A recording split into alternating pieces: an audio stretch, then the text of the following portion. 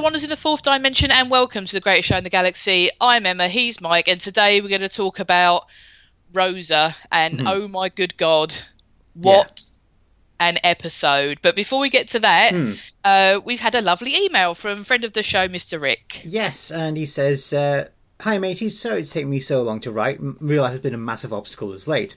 I am loving Jodie Whittaker's Doctor. She's fresh, manic, kinetic and lovely without being over-sexualised. Could you imagine if an American TV producer was at the helm? She'd have sonic capacities or something. I'm also loving your commentary as usual, but I did take a slight issue with something you all said on the Ghost Monument episode. You thought that pleading with the TARDIS seemed out of character and would give fodder to the haters, but I thought it was a brilliant move. It's been well established that not only is the TARDIS sentient, but she often calls the shot no matter how much the Doctor protests to the contrary. We've seen previous Doctors cajole, order, or even come onto the big blue box, but rarely do they simply ask her to help. Being willing to ask her to help is a decidedly feminine trait, at least when painting it with a broad brush, and I found it refreshing. If they were going to cast a woman as the Doctor, but continue to write her as if she's just a man with tits, then what's the point? I want to see Mr. Whittaker's Doctor respond to life as any 900-year-old time-travelling woman would, and fuck the haters in the ear with the Sontaran's willy. Love you both. Oh, I do like I nearly said, I'm not going to say what I was about to say, but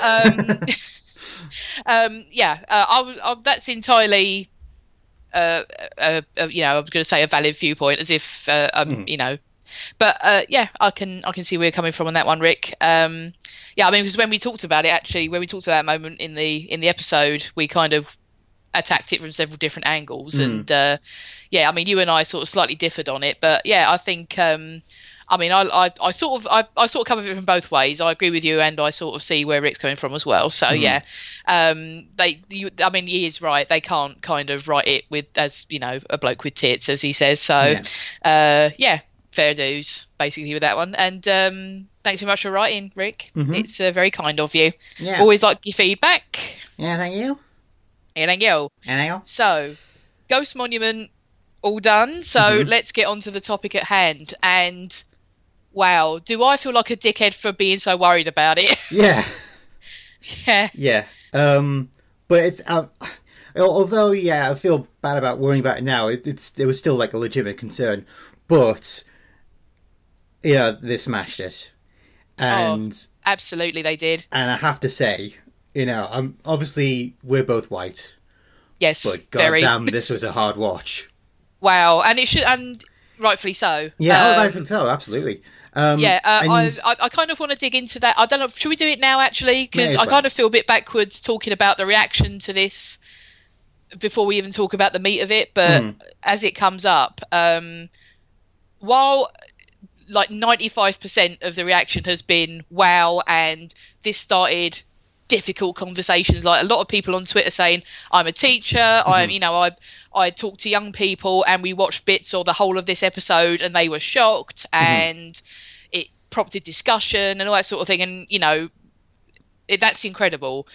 The 5% of this is PC nonsense stuff that I saw just made me furious, like unaccountably furious. I just, oh Christ! I mean, you kind of just don't know what to say to people. Of get this sort of PC stuff, inverted commas, out of my Doctor Who. First of all, this all actually happened. Yeah. And whether I think that what some people were saying is, I don't want this hard stuff as a topic for my escapist shenanigans show. Yeah. And I just feel like, okay, I can understand why, if you purely see Doctor Who as sort of escapism and a bit of fun on a weekend night and all that sort of thing, a show turning up and then making you, if you're white or anything like that, I think it's probably more focused on that, making you feel uncomfortable or angry or sad and all of these emotions. It's kind of that sort of thing of the not all white people reaction thing, which makes me also unaccountably furious. It was so disappointing to me that people watched that and that their first reaction was, "This is SJW bollocks." Yeah, how dare you make me feel bad about my ethnicity? Yeah, or something like that. It's just. People are gonna be shit weasels. I mean, this was necessary. Yeah. This was necessary. Well, I mean, this is not meant to make you feel all sunshine and happy and rainbows. Because, I mean, there was parts of when I was watching it, I was thinking, God, they toned this down, actually. This could have been so much harder. Definitely, especially when it comes to, like, the epithets and certainly, like, you know, the fact that Ryan gets decked by a white person. I mean, he could have so easily just been, like, lynched. There could have been easily been a lynching scene. If there's been like post Watershed, this could have gone so much harder. And the fact that they went as far as they possibly could for like 6:50 of a Sunday evening, it's just like, wow, you know. I mean, there's no absolutely not, don't, like, you know, show it warts and all, absolutely. But don't like to undersell it. Well, no, I mean, what's really surprised me is I was expecting that obviously they can't drop the N-word and things like that because it's tea time, and you know it's there's lots of reasons why they couldn't and wouldn't do it, but I thought that what really kind of shocked me actually about it was that conversation between Yaz and Ryan when they're behind the bin, and you know Yaz is talking about, you know, the slurs that come her way as a police officer, and I thought, wow, they actually said that on telly. And I was thought, well, no, that's real. People still use that language. I mean, especially in this country where it's much more that those sort of slurs, I think, are much more freely used. I mean, everyone knows you can't use the N-word, but you know, what Yaz was saying is unfortunately still thrown around quite liberally. So yeah, and I thought that it was just really. It would be really easy to kind of watch this almost as a documentary with the Doctor in it and say, you know, what about all those before times sort of thing. Incidentally, a time when my grandmother was 25. You know, so it's not like it was all that long ago. I mean, this is 55, so 13 years before Chuck was born. Yeah. I mean, that is ridiculous. My husband, you know, my husband's parents were walking around when this was happening.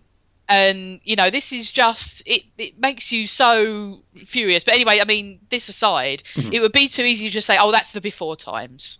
But when you have your two characters, your two contemporary characters say, this is happening to me now in contemporary Britain. Yeah, I mean, it's important that they distinguish that because it's not like Rosa Parks single-handedly eliminated racism from the human race whatsoever. No, this shit still happens. And, I mean, this came... 1-2 days after the whole Ryanair flight incident? Yes, so I was going to bring this up. So I don't know if I think this made some international news, but it was definitely big news in the UK. Oh yeah. On Ryanair, which is one of our budget sort of cattle shovel, you know, airlines that basically go to to Europe and back. Basically, there was a bloke on the flight who objected to seating. There was some dispute about, because on Ryanair, I think you don't have assigned seating. You have to just run and grab whatever seat you can get. So who objected to sitting next to a lady of colour and her daughter. And obviously it was filmed, as everything is these days, of him just ranting just awful shit at this poor woman, and she had to move. She had to move seats. This was in 2018, last week. And so it couldn't be more. People need to see this episode because it's still happening. Yeah. I thought the real genius of this episode, I mean, because you and I were very worried about this episode in that we were worried that the Doctor was going to do like a quantum leap, essentially, that she was going to like crash in and say, hello, I'm the white person who's going to fix everything. Yeah. And the real genius of this episode was making the Doctor and Graham, our two white characters, complicit in her having not been able to being asked to move seats, so they had to fill the bus up.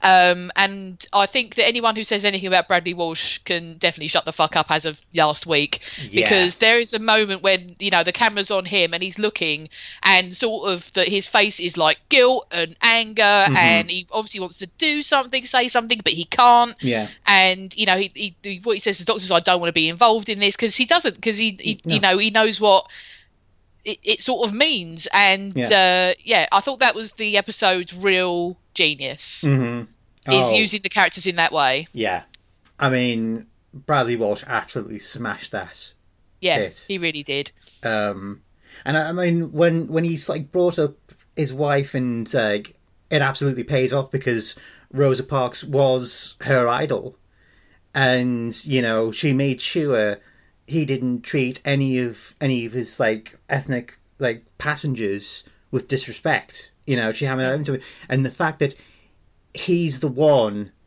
Just by purely being there, it's not like there's any sort of malicious intent behind it. It's purely the fact that he's standing, and it's because of him standing that Rosa Parks has to move seats. And he's like, I don't want to be part of this. And also, massive shout out to Jodie in that scene, because she says, I'm sorry, we have to not help her. Yeah. She cannot interfere. And there's a beautiful two-shot, and it focuses on Jodie. You've got Rosa in the like out of focus in the background, and the doctor's just got the look on her face like she's so getting chewed up about this. She's so used to spending her entire life standing up for the oppressed, saying no, but this is the one point she cannot interfere. She can't do anything. And it's clearly eating her, and she knows it's wrong, but it is the right thing to do. Yeah, absolutely. Yeah. So I mean, it was just, I just thought it was the touch that the writers of this episode showed. So Marjorie Blackman and Chris Chibnall. I mean, just incredibly like the balance of the episode. I mean, because it could have been, like you say, it could have been incredibly grimdark, and I mean, or it could have been so badly mishandled. It could have been one of the worst disasters of an episode ever. But I thought what really worked with it, because you had all that stuff and it didn't shy away from it, but then the bits of humour that are in it were kind of light enough that it kind of relieved you a little bit. It didn't like crush you under its thumb of its reality. The bits of like, I'm not Banksy, or am I, that sort of thing. That might be one of my favourite things ever. That Jodie just nailed that. Yeah. Banksy doesn't have one of those, or have I? Yeah. And the bit, especially the bit where Graham and Ryan find James Blake after he's sort of been let go for the day, and they just completely fuck with his fishing trip. That's great. Just beautiful, and it's even better. And even though like there's not as much antagonism between Graham and Ryan in this bit, when Graham sort of holds his fist up for a fist bump, and Ryan just goes, "No, don't, mate." It's just like that's sort of. I don't mind them like butting heads, but that's the kind of thing I'd much prefer them to see, is like Graham's trying to be this hip like dude, and Ryan's just like, "Nah, mate, stop. Don't embarrass yourself, son. All right." I think that something they might want to sort of, I hope that they kind of address as they go on through the series, actually, in terms of Ryan's character. Because I mean, obviously, I know in the show he's meant to be a young man. I mean, he's 19. Yeah. But I feel like sometimes that he can be a little bit too truculent teenager, like a bit too stroppy. I mean, there's a lot that's gone on with him, with losing his nan and all, and being in space and back in time and all, and nearly being murdered, and slurred at, all in the space of a day. I mean, and that would make anyone a bit stroppy. But I feel like that could come back a little bit. I mean, the sort of the childishness bits I think is really funny. I mean, like when he zaps our sort of annoying antagonist, is good. Nice one, Ryan. Thanks, Ryan. That made me laugh. But I mean, that sort of thing is that you sort of, it's reflective of him being a young person, but I think that sometimes he can come off a tiny bit Kevin the teenager. Yeah, just a bit. But one other thing I did like about Graham is he has absolutely no compunctions about saying, "This is my grandson." Sort of deal with it. I mean, it's even like interesting, like watching, even when there's like the foreshot when they leave the restaurant, even like the people in the background are sort of like eyeing them suspiciously, but it's great that like Graham's like having none of it. It's like, he's my grandson, and I don't care how he'll look at me. Yeah, exactly. I think that something that was really subtle, I thought, I don't know if it was subtle or not, but I thought was quite interesting, is how they did Yaz's character in this, and just kind of underlines the stupidity of the segregation and stuff, in that they don't know what to do with her. Yeah, exactly. I mean, that bit in the bus was actually quite interesting, because in the restaurant, the waitress says, "Oh, we don't serve and Mexicans." So obviously she sees Yaz as a person of colour, but when they get on the bus, the driver lets her sit in the front. Yeah. And she's sort of like, I'm not really sure how to respond to this. Yeah, where do I go?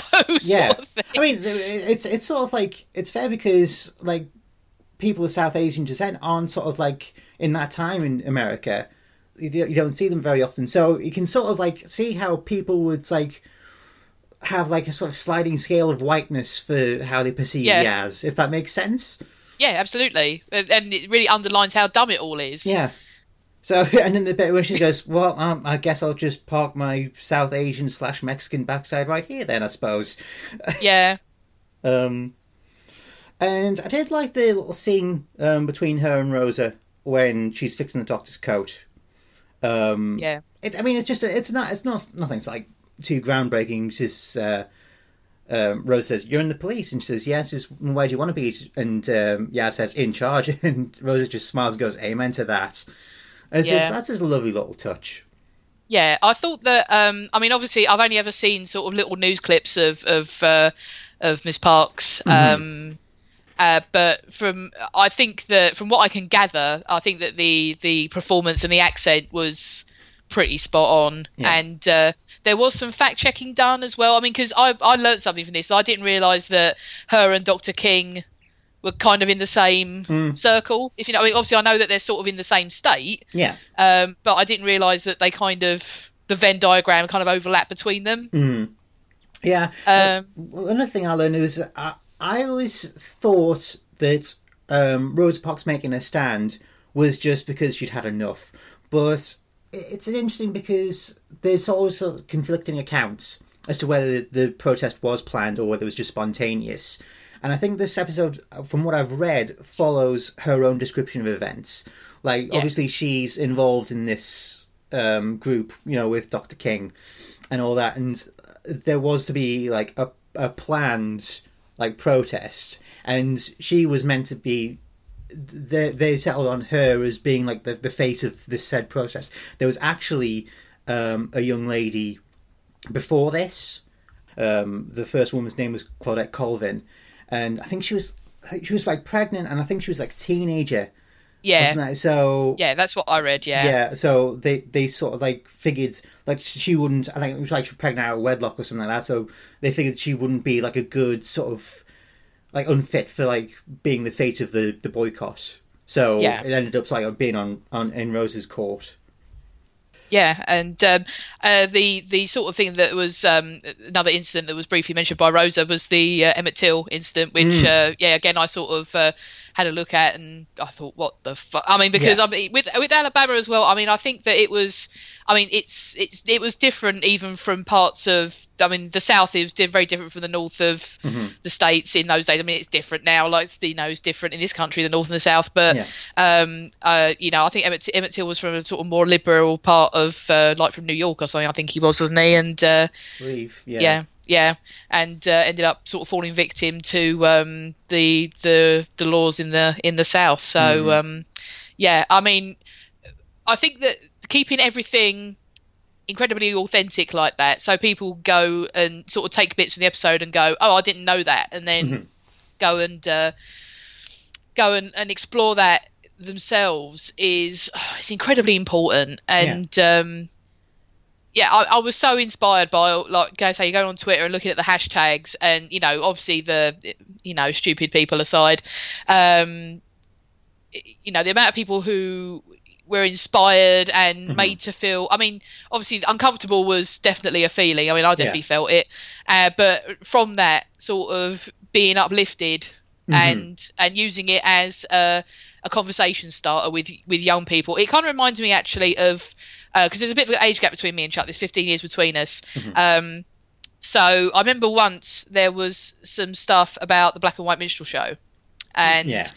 Yeah, I mean, because obviously we were born in '83, so by the time that because if people who don't know, that was just like it sounds. It was white people blacked up variety show. It was on British telly. It had only just stopped being shown, I think. It was like because Lenny Henry got his start on it and things like that. I mean, because it was on sort of in the 70s and 80s, and I had no idea about it. I remember reading about it. It was actually in a Doctor Who book because they were talking about some cultural stuff, and I was like, "The what now?" Chuck was like, yeah, that was on. I was like, "Are you fucking kidding me? That was on television, and everyone used to watch." Yeah, that was fine. I mean, it just shocked me. Yeah, I mean, you've also got like stuff like Spike Milligan's infamous Pakistani Dalek sketch. It's just like, oh my god. But to be fair to Spike, at least he had been to Pakistan. He'd lived there for a while. I mean, it wasn't a case of. I mean, but there was lots of very un-PC, or as we now call it, un-PC. I mean, stuff like comedies inverted commas, like Mind Your Language and things like that. That you go back and look at now, you just think, how the fuck was that on television? Yeah, what was the other one? Love Thy Neighbour or something? Yeah, Love Thy Neighbour and things like that as well. Yeah. But the good thing about like Love Thy Neighbour was like the white shithead never like really won the day. No. So yeah, but it's like, dude, fucking what? You know? Yeah, but I mean, I think that in terms of that, I mean, because because obviously, I found out about, learnt about the bus boycott and Dr. King and Rosa Parks and stuff at school, but it was kind of those experiences of like how times have changed and what was acceptable or not. I think that in the way that I was shocked by that, I think that young people were shocked by Who today or last week, I should say, and if it provokes that level of conversation and understanding and things like that, it can only be a good thing, I think. Talking of white shitheads, should we talk briefly about our antagonist in this episode? Because there was some little bits and pieces in sort of hooey terms. Because it feels weird sort of talking about, an episode that's important and the stuff that's in it, and then talking about kind of the dumb sci-fi shit in it as well. But Escape from the Storm Cage, or Release from the Storm Cage, interestingly. Yeah. Which is, as I explained to my lovely dad, that's where River Song was obviously banged up for a while. It was slightly depressing that even in the future where people go to the Storm Cage, there's still white dipshits who, instead of blaming themselves, blame black people for all their problems. Well, in a way, though, I thought that was an interesting point to make because, like we said before, we still have, racism and people being shit today. So it would make sense that even in like the 79th century or where the hell Kraskow was from, there still might be people who think that. I think it would be an interesting like point to make that, Rosa Parks, for all the good she did, it still hasn't, even in the far, far future, there's still people who think people of colour, aren't worth anything. But I mean, to be honest, on the whole, Kraskow's just sort of... He's a strange case because you sort of like need a face to the villainy. I understand that. Yes. But it's sort of like... So what exactly was his plan to stop Rosa Parks? Because you can't kill anybody. You certainly can't like choke her out, because he does try to do that to the Doctor, and that was a moment like, I want to talk about that actually. Yeah, go on then.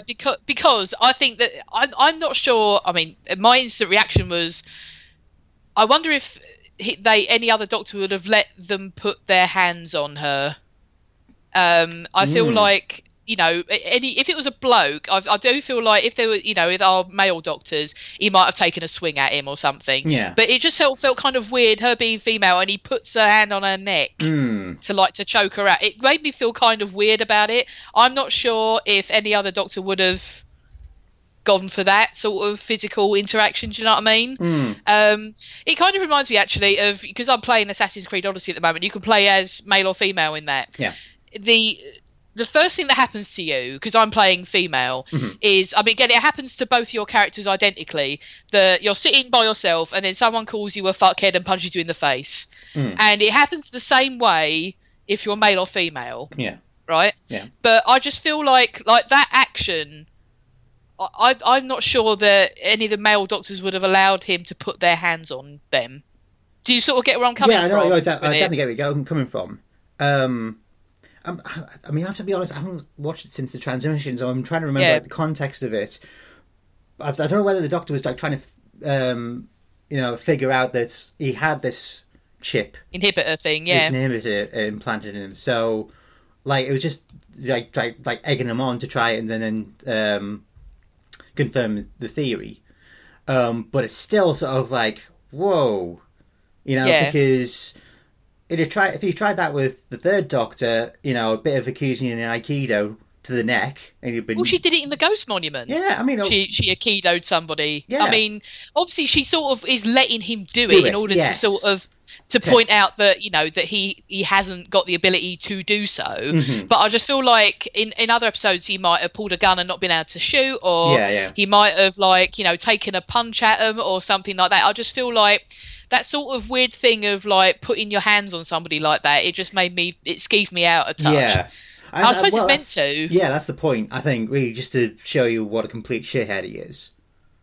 Yeah, I mean, it is a bit weird about what his plan is, because, like you say, I mean, actually, if you wanted to more inhibit, that, you probably could have saved JFK from being assassinated, because it was only LBJ. I mean, the fact that JFK didn't have the connections to push through the equality legislation, LBJ did, so that would have been more constructive. Yeah, I think.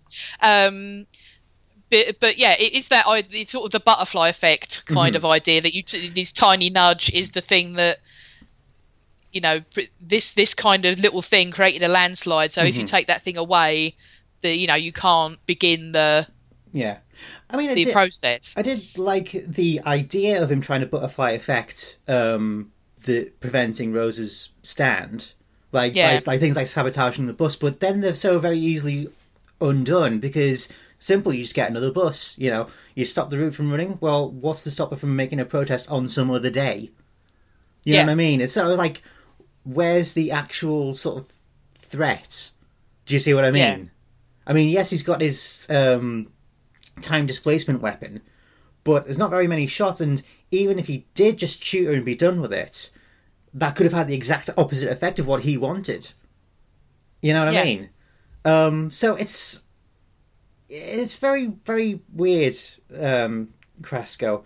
I mean, also, he manages to figure out that the Doctor's time machine is a TARDIS, right? So, first of all, how does he know that? I mean, you could understand maybe he's overheard River Song talking about it, but, at best, he knows the Doctor possesses a time machine that's far superior to his own and still thinks she's a nobody. But at worst, he's knowingly threatening a Time Lord. Yeah. He's really not the sharpest tool in the box, really, is he? He's not. I mean, no one's saying he's a genius. I mean, because his idea is shit anyway. So that's the thing of like, he's not entirely thought this through. I mean, if you're someone who's contemporary with being in the Storm Cage, you sort of have the idea that people generally know about the Time Lords. Some people do, but they're kind of like this kind of distant, kind of imperious, like non-interfering, just sort of fuck off, leave us alone kind of abstract idea almost. Far away, not a problem. And I think if anyone had encountered a Time Lord that isn't the Doctor, they're generally either the Master or they're not interested, essentially. They're just going to let you do what you because it's not their problem, which is kind of the overwhelming, view of Time Lords.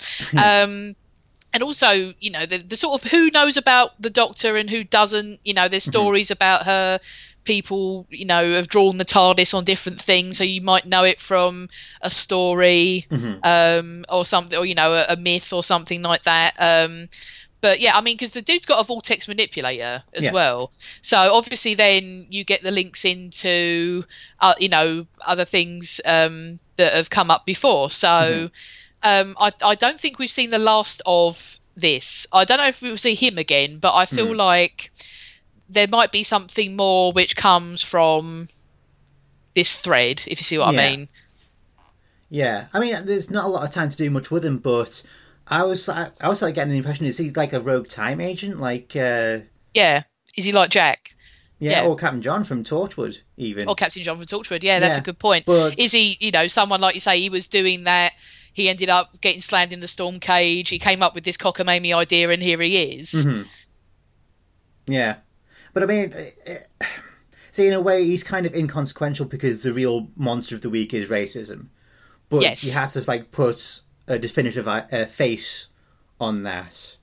You know, 'cause, I mean, the only other sort of otherwise, because otherwise the only other like really sort of antagonistic character is the police officer, and he's only really in it for one scene. Yeah, or the thing that we were worried about is that they turn up and they end up convincing her to do it, which is what we didn't want. So you have to have an antagonist making things difficult in order for the Doctor to be there in the first place. Otherwise, like I say, it can't, because they can't be Quantum Leap, because that is the only other way they could do it. You know, is like, you know, Sam has jumped into the body of the bus driver and now he's got to do it, you know, or something like that. So that's the if you're going to do, I feel like, that's what I'm saying, I think that's the thing I admire the most about this episode, is just the balance. It's so well thought out and executed. Oh yeah, absolutely.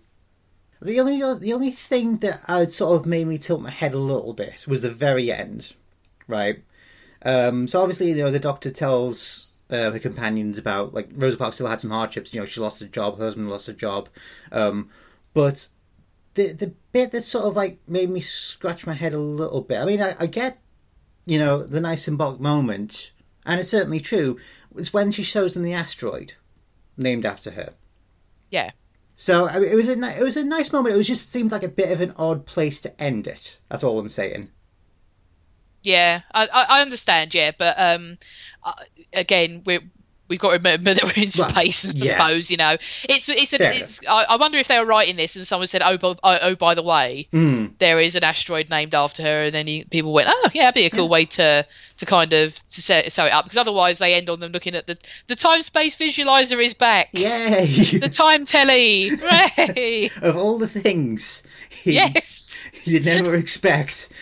The bloody time space visual, as me and Chuck called it, the time telly. So we'll have them dancing to the Beatles next week, will we? Maybe they'll finally get him to do them in old man makeup. Yeah. Oh dear. But yeah, I agree. I mean, but I think that was kind of wiped away by the music at the end, which was very, you know, very emotional and you know, again, right on the sort of, again, it didn't feel gratuitous at all. It was sort of dead on. So. Yeah, it was just an astonishing piece of work, I think, for sort of, and again, I sort of bringing it back to the beginning. I wish I'd worried about it, because it was amazing. Yeah, well, that's the thing when you've got like very little context as to how the episode is meant to like go. You sort of like think, oh shit, you know, is the Doctor going to be the one to talk Rosa Parks into making the boycott? You know, is Graham going to be the one to end up in the role of James driving Blake? The bus? Yeah, you know what I mean? So, they did it right. And, like I said, yes, it's a hard watch, but it is a necessary watch. Yes. I think this will very, very likely enter some top 10 lists in the not too distant future, I feel. Oh, absolutely. So, on that being said, shall we give it a score? Because I feel like I know what we're going to say. Yeah, go on then. 10. Yeah. I mean, the few quibbles aside, I mean, what more can you say about it? They just absolutely nailed it. Yeah, absolutely, they did. So, yeah, I'm so glad that they. I feel sort of bad, sort of saying take the risk, but it is because you know, this is a big, you know, this is a big a thing to kind of hope that your audience is going to go with, and I think, say, aside from some profoundly kind of didn't get it people, they just knocked it out the park. And I, you know, like I said last week, I would rather that they took this risk every time than stick with than sort of stay safe. So kudos to them for doing this, and I'm just blown away by it. We had some feedback from lovely Tony Boydell. Welcome back, buddy. Hey. Okay, so he says of Rosa, that was one of the best Doctor Who episodes ever. From the moment we saw Ms. Blackman's name in the opening credits, it was in the safest of safe hands. Wow, proper history, the lightest of humorous touches in a deeply serious and relevant story. Our 10-year-old was genuinely shocked to hear people speaking in such an openly racist way. Just brilliant. So there you go. That's it in a nutshell. Yeah. And next we get spiders. Oh God! So Chuck is really unhappy about this. Chuck was given his lifelong arachnophobia by seeing Planet the Spiders as a child. Oh dear. So he's not looking forward to this one. So this should be interesting. Ooh, boy, yes. Yeah. So, if you two have any thoughts about Rosa, you can email us at greatestshow@simplysyndicated.com, tweet us at greatestshowpod, or you can visit our Facebook page at facebook.com/greatestshowpodcast. We invite you to visit simplysyndicated.com and check out our many sister shows on the network, and as always, we welcome your support.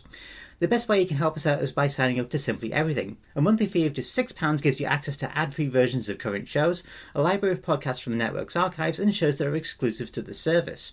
We also have a merchandise store that offers apparel and accessories to both Europe and America. We also have a Patreon, and you can donate to the network through PayPal, of which links to both are on the bottom of the website. So with that being said, thank you very much, Emma. Thank you, Mike. And until next time, take care and bye-bye.